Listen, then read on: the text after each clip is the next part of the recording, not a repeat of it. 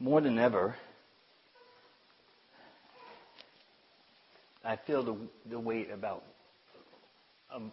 what I'm about to share.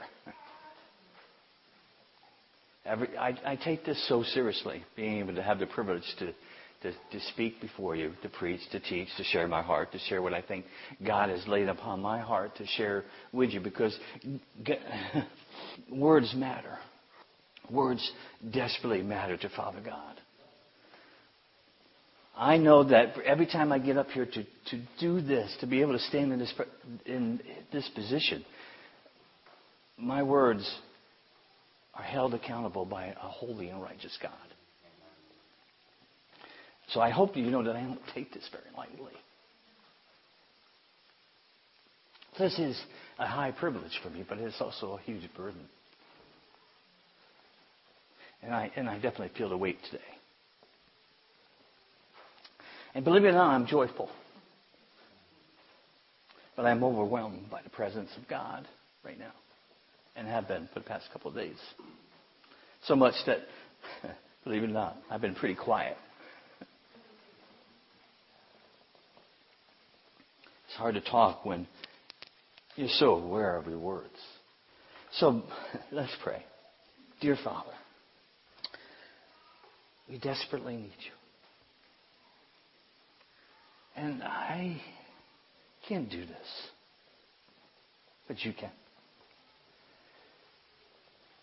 Please come and talk to us today. Please express your heart.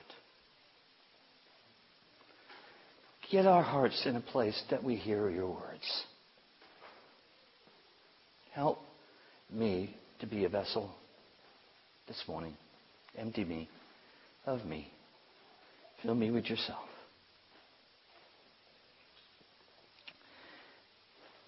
We desperately need you, Father.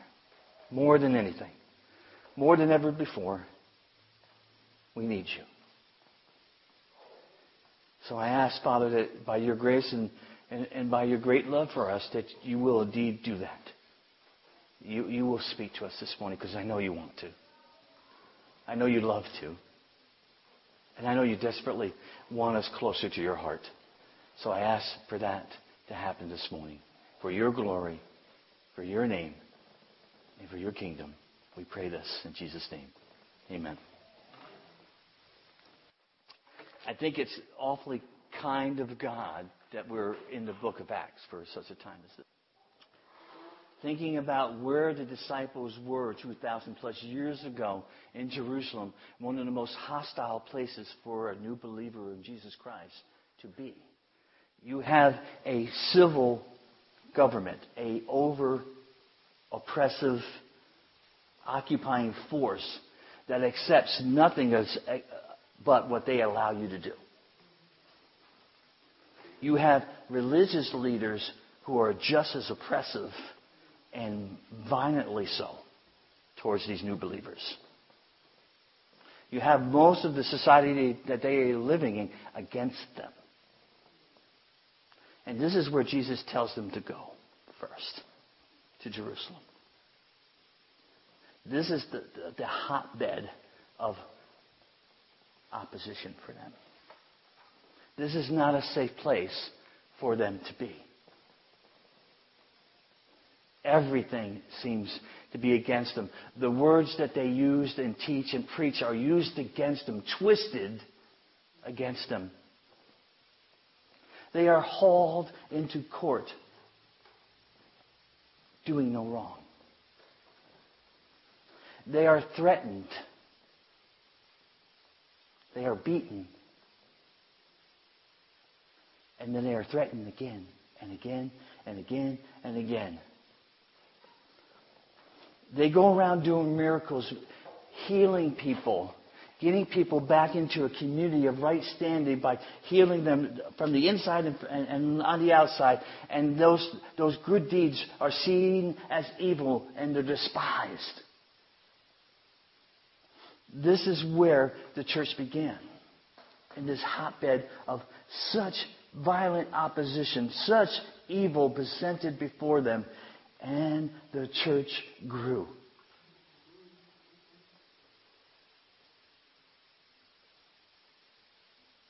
kind of God to help us study our early brothers and sisters and their response to such a hard and difficult time.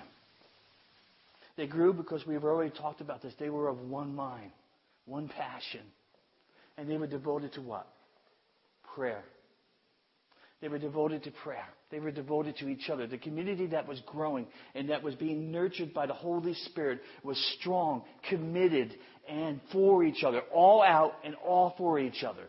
The devotion to prayer, the devotion to each other, because they were devoted to the Father that loved them desperately. They were devoted to the mission that Jesus had given them.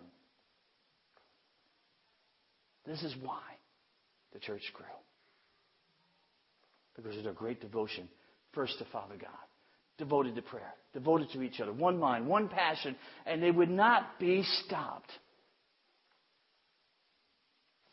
No matter what threat, no matter what opposition, nothing would stop them from speaking the truth, for living the truth, for giving the truth. Nothing. Nothing stopped them. Although many things tried. Believe it or not, I am really excited today. I am really sorrowful today. I am really joyful today. I have such a confliction of emotions that I'm not even able to pinpoint one thing, but I am excited. I'm excited because, you know what? God's light reveals things. The latest decisions have come as no surprise to any one of us sitting in this room. This has not been a Christian nation for many years. This is no big surprise to us.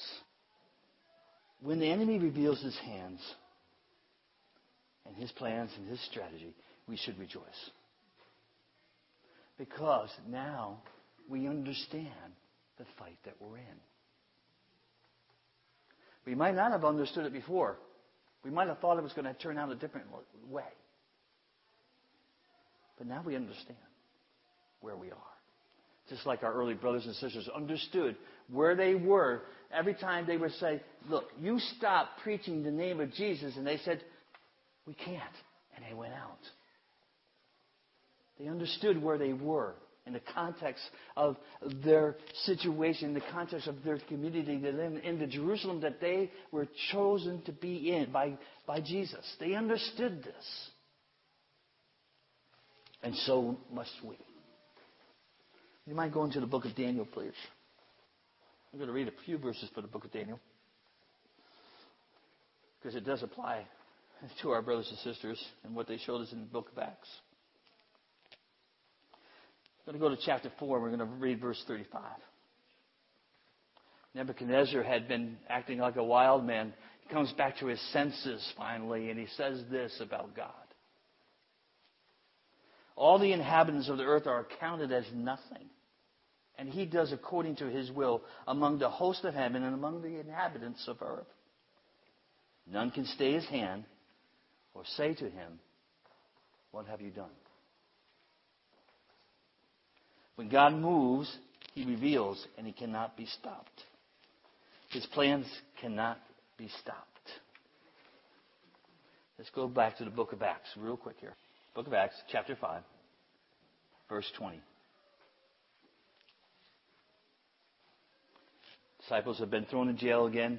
Angel comes and releases them. God gives them a very specific instruction.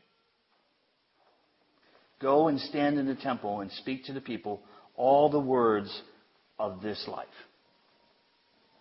Did you ever stop to ponder what that little word, this?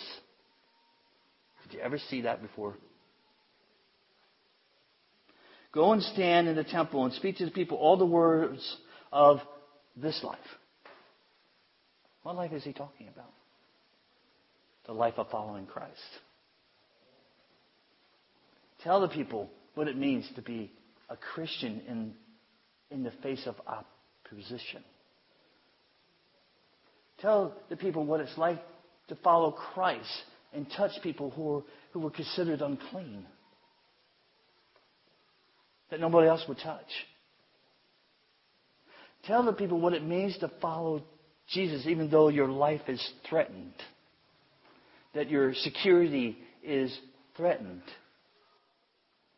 This life, the life that you're walking out, that you're boldly walking out. Tell the people of this life here in Jerusalem how you're walking, how you're talking, and how you're living for Jesus. Tell the people of this life, go ahead and stand in the temple. That word stand means to establish, to be firm, and to speak in the authority of the one who sent you. Go and stand in the temple and speak to the people all the words of this life that we say we belong to. Stand when no one else will. Peter and John, they obeyed, and they were able to speak these words of this life. No matter how popular or how dangerous, we need to do the same. Okay. Verses 27 and 29 of the same chapter. They were in jail. The angel releases them. They get out of jail. They start preaching again, and the Sanhedrin start to say, Pharisees start to say, "Go get these guys out of jail. We need to talk to them." And the guy says, "Well, they're not in jail anymore.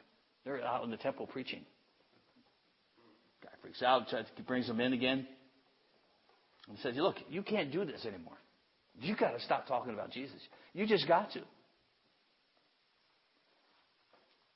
But Peter and the apostles answered, "We must obey God rather than men." We must obey God rather than men. Peter and John, the other disciples, they touched people that were unclean. We talked about the crippled lame man who for years wanted to get into the temple and couldn't. For 40 years he couldn't. He was considered unclean because of his disability, because of what was wrong with him. Peter and John touch him, lift him up, heal him. He's ready to go into the temple for the first time in 40 years. Time and time again, they are threatened and are beaten.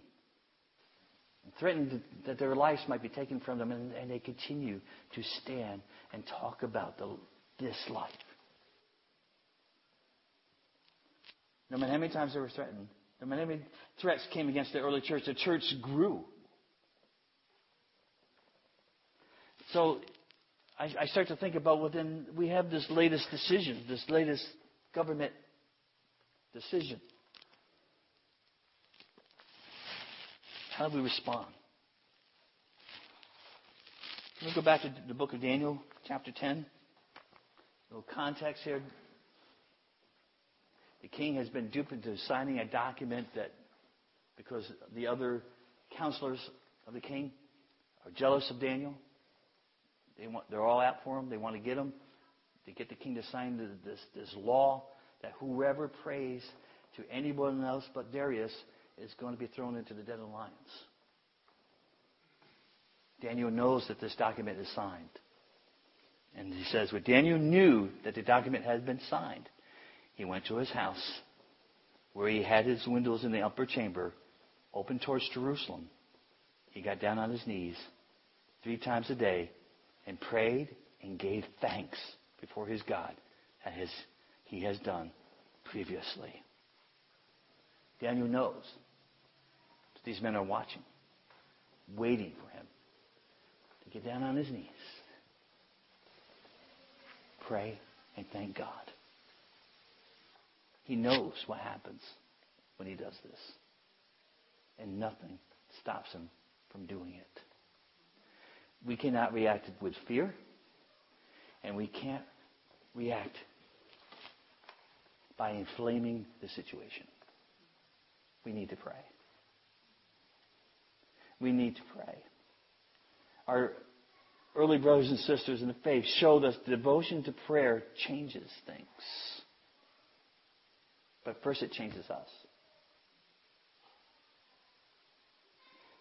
I have many opinions about the latest decision. I will not share these with you. I will not share them on Facebook. I will not tweet about them. I will lift up the name of Jesus Christ. I will continuously say that the banner of Jehovah Nissi is the only banner that we fly under. His banner over us is love. Somewhere a document has been signed and has pronounced a judgment over our country. And it has pronounced a judgment. But our response should be like our brother Daniel and our brothers and sisters 2,000 years ago in Jerusalem. We devote ourselves to prayer and to worship. That is our first response. It has to be our first response. Because we want to talk about, engage with people, and talk about this life. This life that we live. Yesterday we went to Connecticut to go look for some rocks, dig and pound on some rocks to find other rocks. It was fun. We had a good time. Started talking with some other people that were in the middle of this huge forest, and one of them happened to be an atheist. The other one was a Christian, and my wife was talking to him, and he said, "Yeah, we're all Christians." And she goes, "Well, I'm an atheist." And everybody kind of laughed, and she whispered to me, "I really am one." I think it's an accident that we go and get lost for about 20 minutes and to finally find this forest in order to find these rocks so we can bang on more rocks to find more rocks, that there's an atheist in the middle of this forest to talk to.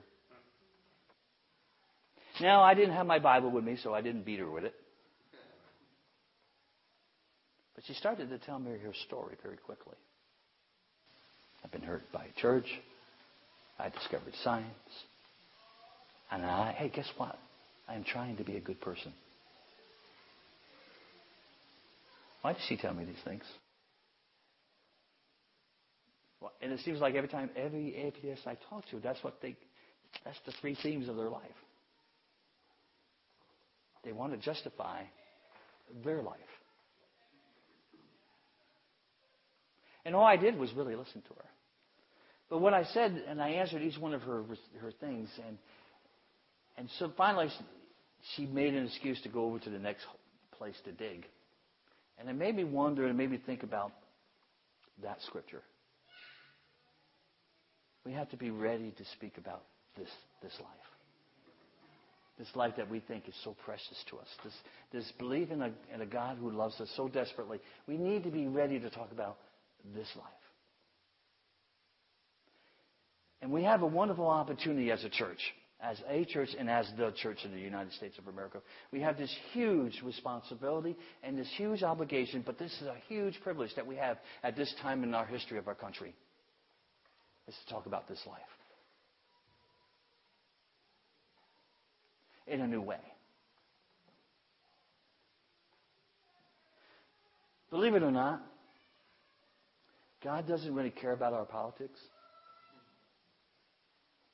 He doesn't care if you're Republican, conservative, liberal.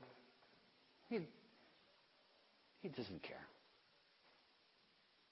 Not that those things are important. We should engage in the politics of our country. We're citizens. We have the right and the privilege to vote and all those kind of things. Yes, we do.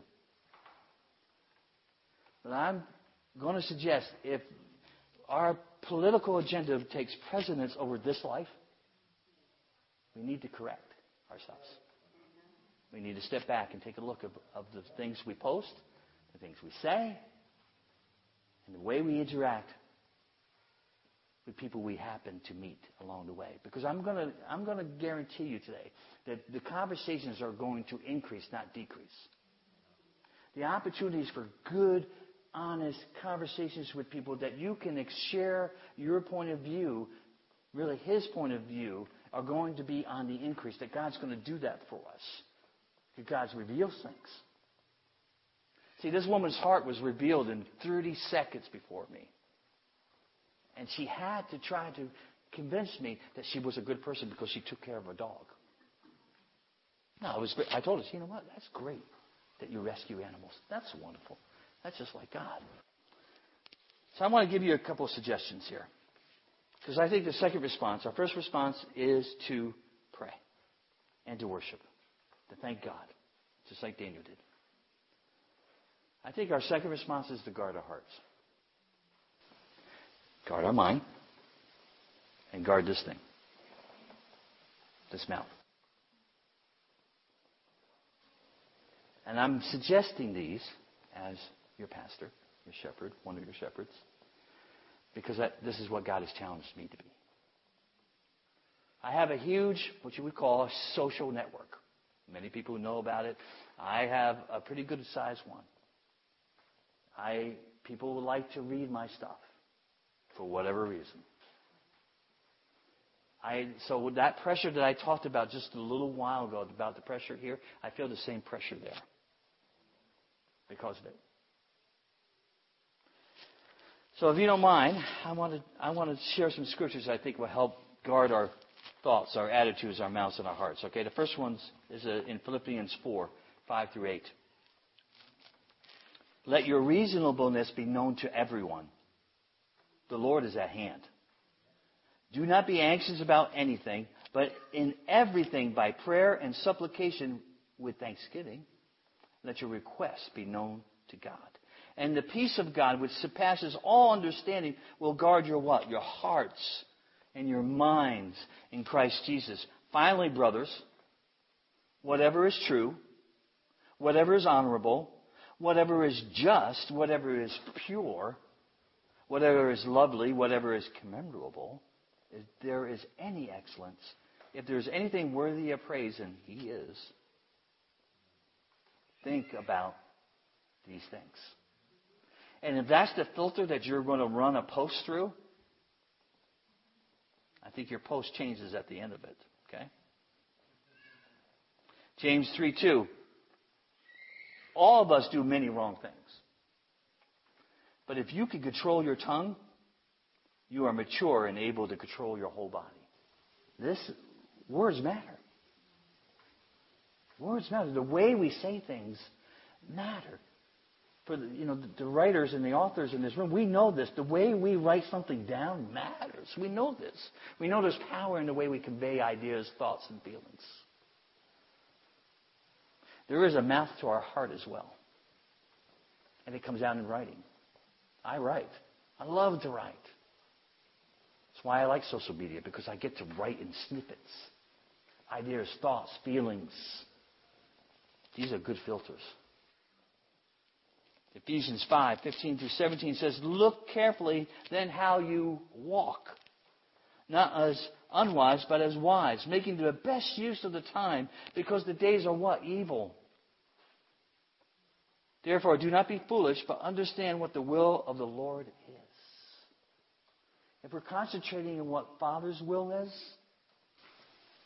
it's a good thing.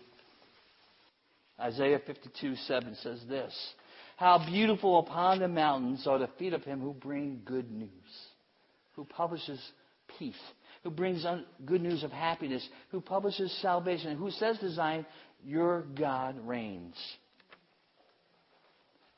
One of the meanings of the word beautiful here means to be at home.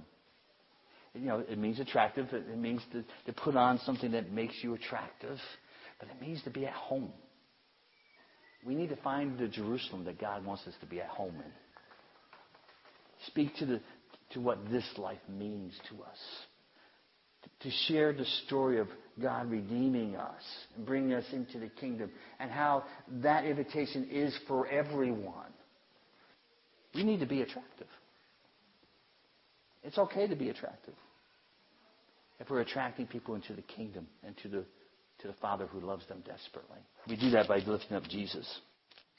I find it very interesting that Jesus doesn't describe what marriage isn't. He describes what marriage is. The best example I can show of that in this life that I live is my marriage with Christine. How I love her. How I show her that I love her. How I am committed to her.